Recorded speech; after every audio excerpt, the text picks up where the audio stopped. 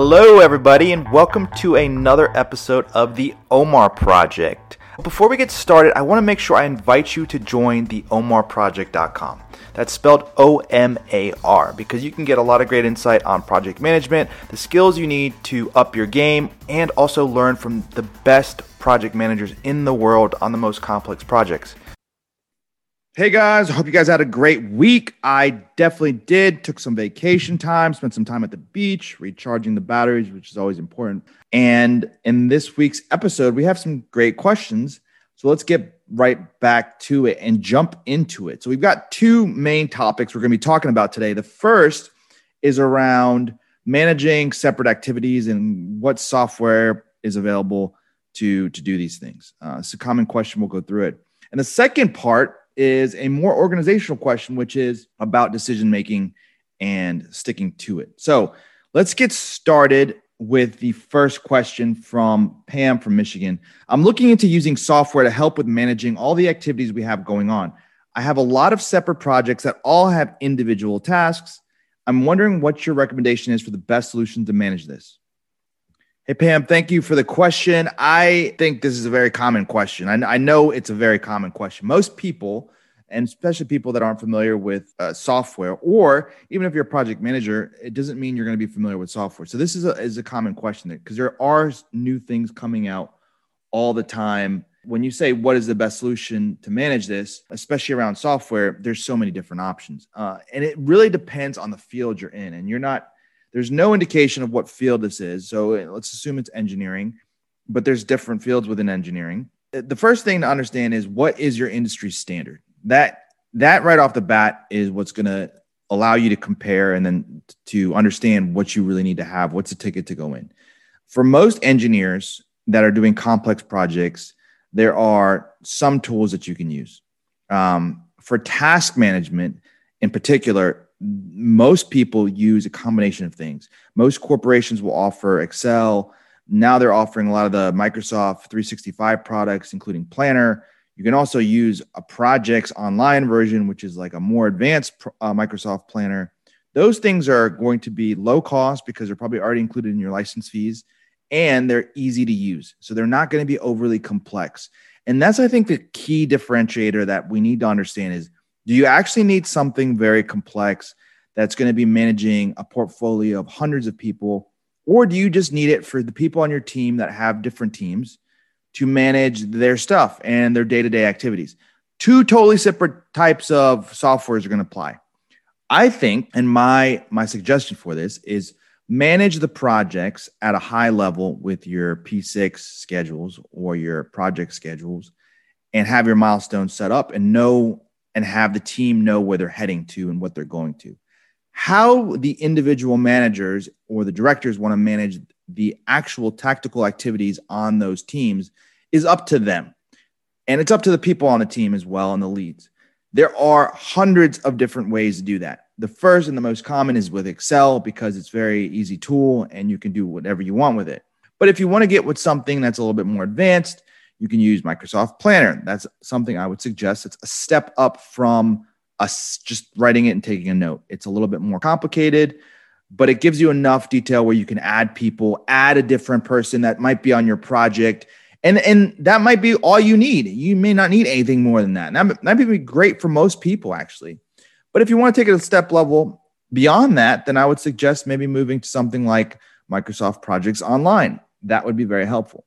Notice I'm leaning towards Microsoft Projects and Microsoft products because not that I'm not actually sponsored by them.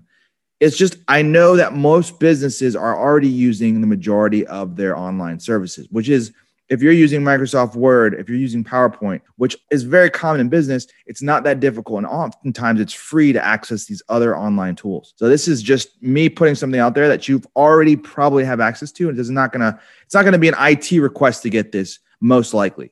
Now let's get into things that are likely going to cost money. There are other tools out there that you may have been seeing that are more expensive. One of them that I've been playing around with, and I'm actually coming out with an article very soon on this, is Asana, which is a software tool that manages and tracks projects in a both agile way, which is a more systematic daily type task management process, And it also does what people call the sequential method, the waterfall method. There's a lot of different names, but it's the normal project planning method. It can do both. I think it's much better for the agile method than the sequential planning, especially if it's more complex. But outside of that, it also does task management, and it does that very well. So if you just want to track stuff, get automated dashboards, get all that stuff, it's a pretty helpful tool that you could use. So that's another one I would recommend.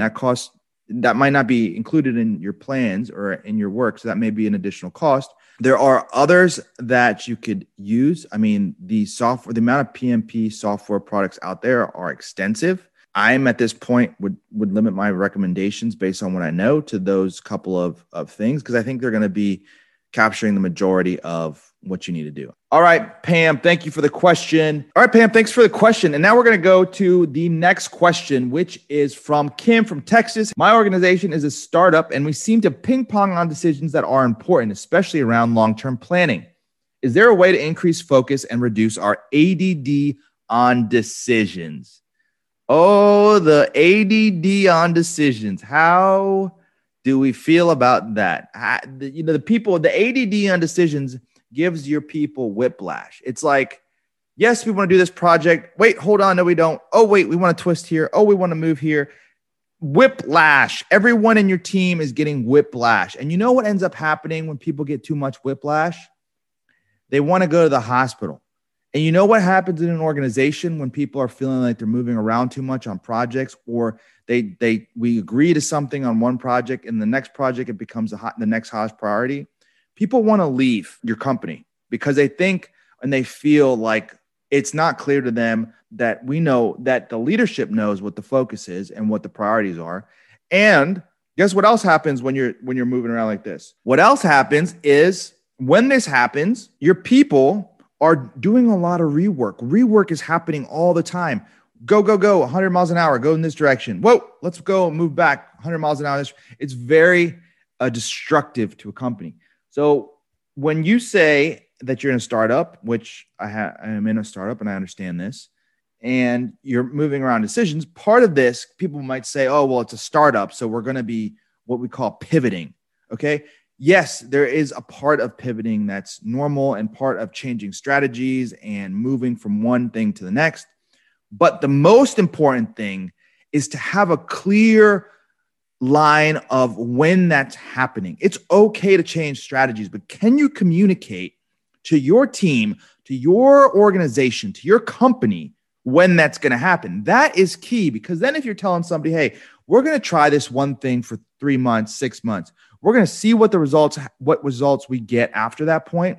And then if they're positive, we're going to continue forward in this direction. And if they're not, we're going to pivot and we're going to do something different. That is so critical to the morale of a company, and getting that focus and that clear line of sight to why we're doing what we're doing is essential.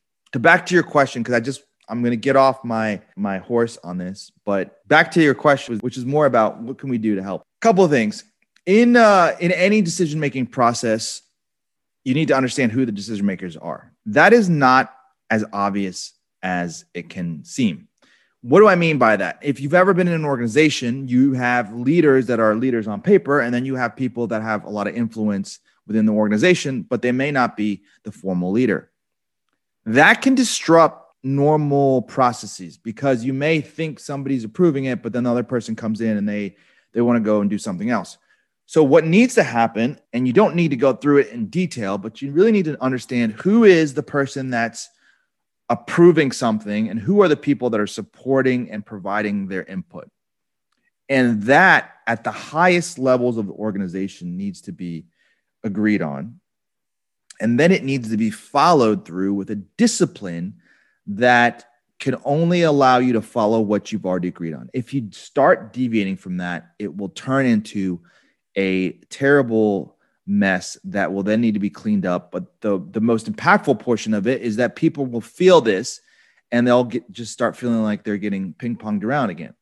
So the first thing you want to do is create that system, that first kind of like, let's just call it our statement of what are we trying to do? What do we approve? Who's approving it? And then when do we say we can stop it, keep it going, or that we need more information? And when does that happen? That's setting up your structure in your organization at a high level. If, Kim, that doesn't exist, that is the first thing your organization needs to do is there needs to be some structure to it. And oftentimes the argument or the balance that needs to happen between a startup is how much structure do we want? Because you don't want to have the same level of structure of a corporation, because that is lame, because that's the whole point. You're a startup. You have competitive advantage of moving quickly. So you have to balance the moving fast, failing fast mentality of a startup with also having just enough structure that doesn't make you make stupid decisions or rehash decisions that were already made because we don't do a good job of tracking them, or people can come in and subvert the process. That is, to me, the fundamental issue that needs to be worked first. If you have that process and the company and the organization holds to it, and everybody up from the CEO down is bought into it, then it will work. I hope that helped, Kim. And I do want to leave you guys with one question, which is, for this week, something I've been thinking about a lot, or something I'm working on, is how to be more thoughtful. And curious to hear your thoughts. If you have any suggestions on this, or if you have any recommendations on how you're showing thoughtfulness within your teams, I'd love to hear about it. Send me an email at podcast@theomarproject.com. And we may even feature your response on the show.